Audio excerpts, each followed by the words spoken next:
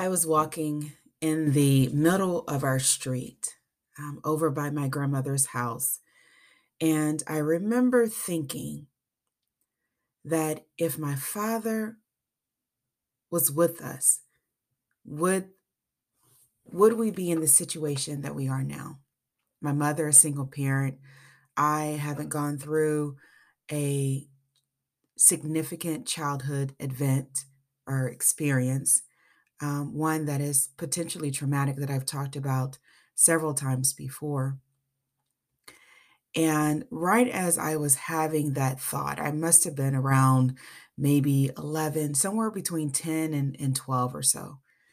And right after I had that thought, it was like a wave of thoughts that came through my head, reminding me of why my mother left my father and that he drank a lot and that he was abusive physically, mentally, socially,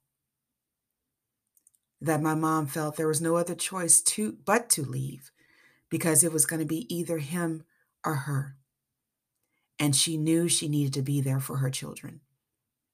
So she chose to leave.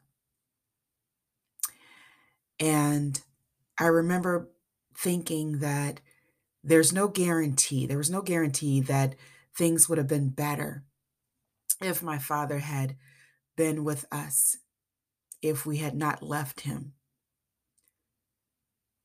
that things could have actually been worse because of his his attention was taken elsewhere with the drinking and the abusive behavior. And I've seen it and I've heard stories of people being in abusive homes, raised up in them, believing that abuse is the way of a relationship, that it is normal. And I remember as I shared the story before, sitting in our Memphis apartment after I had told a family member that my father was abusing my mother. And I was sitting in a chair by myself. I felt alone as my father was fussing and yelling at me that I had no right to tell what was going on at home. And I remember going inward and just coming out with a conviction that abusing others is wrong. And I felt then that my father was not right. He did not want to admit to the truth. My father also was the same person who showed me that anger and pain was not a natural state. One day when I was sitting at the table eating fish, one of my favorite foods, and I'm pretty sure it was buffalo fish, the white, juicy meat. And the next thing I knew, my mom, I think I had made some type of nonverbal, or um, she must have seen that I was choking or something. And I remember my mother yelling at my father, or getting his attention, saying, "Tamika's choking on a bone, a fish bone." And my father ran into the kitchen and scooped me up. And in the meantime, I think my mom went in the kitchen and got a slice of bread. And my father scooped me up and placed me right outside our bathroom in the hallway between the two bedrooms and the bathroom, and placed one hand on my back, and the other right hand he used to feed me bread, slices of bread. And I remember looking at him and being in awe of a man that showed so much compassion, even though I couldn't articulate it. As I think about it today, and as I've thought about it several times, showed so much compassion that I was in awe of how someone could be so angry at times. And I only remember a few occasions where my father yelled, but as you know, the mind remembers. It's what it chooses to pull up at certain times throughout our lives. And I just forgot about the fishbone and just sat there and just looked at him. And so he was That experience with my father was the first introduction of the generational cycle of pain. And as you know, my podcast is called Create a Generational Cycle of Love. Throughout my life, I tried to understand why my father was the way that he was. After my mom left him, we were supposed to spend time with him during the summer, which I later found out as part of the agreement, as part of the divorce that she eventually got. It took my mother, oh my gosh, over like 8 or 9 years or so to finally fill the papers out for a divorce. And we never spent time with my father. Family members would, on his side, would reach out to us. We had occasional visits, I believe 1 or 2 visits from family members to try to get us to come back home with him. He sent a letter. And my life growing up was a roller coaster of anger and frustration, especially after I found out that my father had opposed my mother's desire to go to nursing school, throwing away her books in the dumpster and not being supportive. And when I tell you this, I don't say it out of pity. I say it out of I know that many children are growing up without their fathers, and often we take that experience personal. And I think for me, on that day where I thought about, things could have been worse, I also thought that it was my father's choice, that I was not responsible for what he did. See, I knew at a young age I was not responsible. There's no way a child is ever responsible for adults' behavior. And it wasn't me that caused him not to be there for us. It was what he had not dealt with in himself. That everybody has free will to make the choices they want to make. And my father had free will. And it was his choice to not be there for his family. It was his choice to be consumed by something else. And that consumption, I believe, is were unhealed wounds. Even today, our relationship is not as turmoil as it was in the past. And like I said, anger, really saying things that um, out of my pain of him not being there for us, not feeling like a family, not feeling united as a family, mother, father figure family. But I can tell you, I do want to say that my mother did everything she could, I felt, to be a family. She sacrificed, even down to her change, and provided our basic needs and then some. But it was always that, you know, um, not having a father around. And I believe over the years, as my anger subsided, gratitude filled my heart because we had a mother that was there. My mother told me that my father often opposed her thinking. If she thought something should be a certain way, he was the opposite of it. Um, she would joke, if I said the sky was blue, he would say it was green. And that was the gratitude that we didn't need that opposition in our family. My mother was not about drama. She isn't today. She's not a drama person. She doesn't like the fussing, the arguments. She is more of a peace person. And so I appreciate her peace, and I appreciate not having her teachings that I've shared with you on this podcast, her teachings opposed, you know, um, give from the heart and expect nothing in return, nip things in the bud regarding behavior. And I'm so grateful that her seeds um, landed on my soul, my fertile ground of wanting to understand why people hurt others. Even in my own experience with abuse, what happens to people that make them do things to project their pain on others, or do things um, to teach you or show you things that are harmful. As a child, we look to our elders to show us the right way, to how to live and how to enjoy life and how to be. And when that doesn't happen, it is a lot of disappointment. And for me, I think the biggest thing for me that was pivotal to not being consumed by hatred and anger, disappointment and shame, for wanting to heal from the inside out, was realizing that I was not at fault of my father's decisions, of his absence. Because in his absence, I learned of a greater power. I aligned, I wanted to know this God that my mother talked about. I wanted to know this who created the earth and was in control and knew what would happen that could help direct me so that I wouldn't project pain on others in the way that it was projected on me.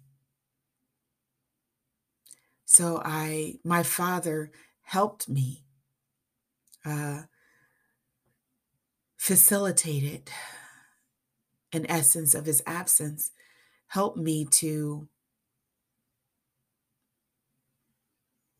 desire more from life, to desire to be healed from the inside out, in facing my emotions and my feelings so I didn't project pain on others. That whenever I was fearful or angry, I acknowledged it. I didn't hide from it. I searched for why I felt that way. And I would often pull up those weeds with truth that I was greater than my experiences, that I deserved life and I deserved happiness and joy and I deserved freedom and I deserved to live out my childhood dreams. I deserved love. And though my journey took me through the dark valleys and high mountains of relationships, other relationships, that I continue to refine my definition of what love is. And it's in the Bible. And I've talked about my journey being more of a spiritual journey than a religious journey. That I took what I needed, what resonated within me, and I left the rest. I took what I needed from my father and I left his pain with him. I took what I needed, and what I needed was to face my emotions and feelings. What I needed was to love myself for who I was. What I needed to was to understand that my experiences do not define me. I am here to experience, but they do not label me. I believe the definition of love, where it says love is patient, love is kind, love does not boast, it's not proud. And there's a one love definition that it remembers no wrongs. And I think the biggest, the pivotal point, the crossroads, is that you become what you did not have. I become love. I become forgiveness so that my children can enjoy their lives just as much as I wanted to enjoy mine.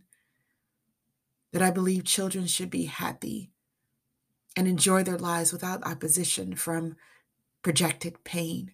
There are too many children that are going around here drowning in their parents' pain, and they weren't here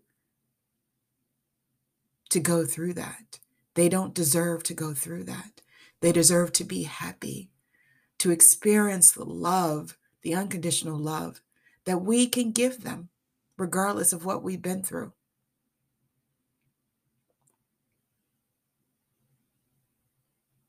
So the roller coaster of the different emotions was worth it. Because throughout my life, I threw away stuff that I didn't want to have. I don't want to be angry.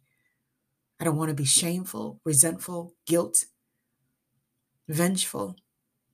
It's a waste of time, it's a waste of energy, and it's a waste of money.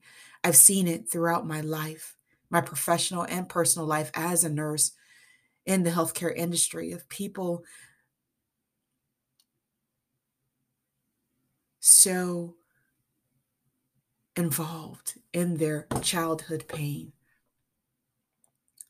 of potentially traumatic things happening to them, of the emotional wounds turning into physical diseases. And it's robbery. It's robbery when we allow others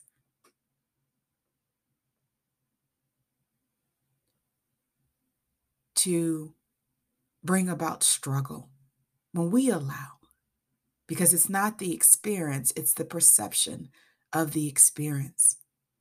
And my father today, we do not talk routinely. Occasionally, I receive text messages from him, but it's more of compassion that he missed out on three beautiful children growing up, going through life, experiencing proms and graduations and marriages.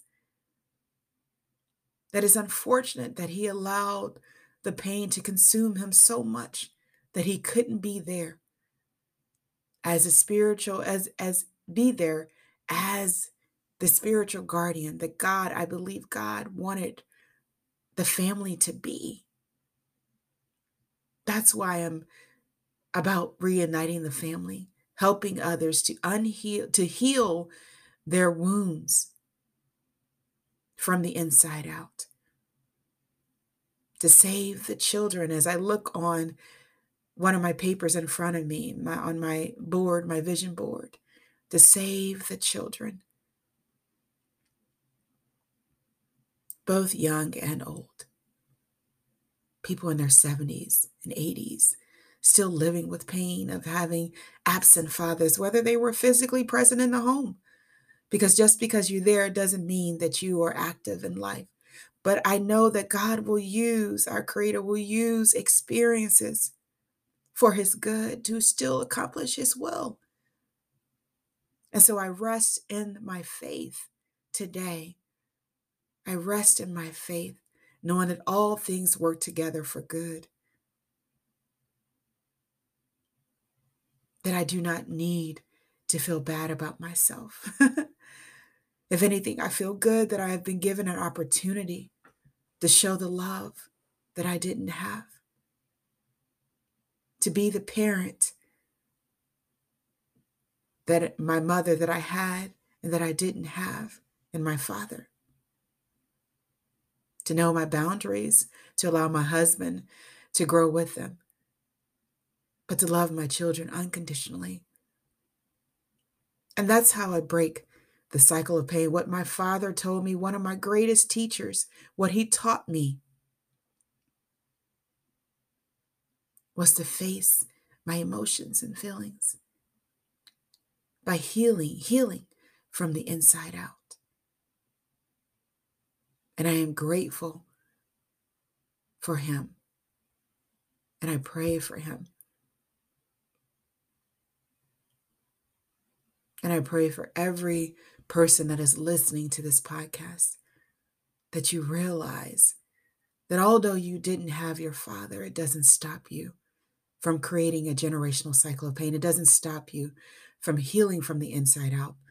As a matter of fact, you can use it to help you become the highest version of yourself, to help you love unconditionally, to help you heal your wounds, to help you be the parent that you want to be. My mother would say, we can't change grown folks. You can't change what didn't happen, but you can learn from it. This is Tamika Chambers with Create a Generational Love Cycle. It's all about being who you didn't have, changing those thoughts that created the cycle of pain, generational cycle of pain, and using them to create the generational cycle of love.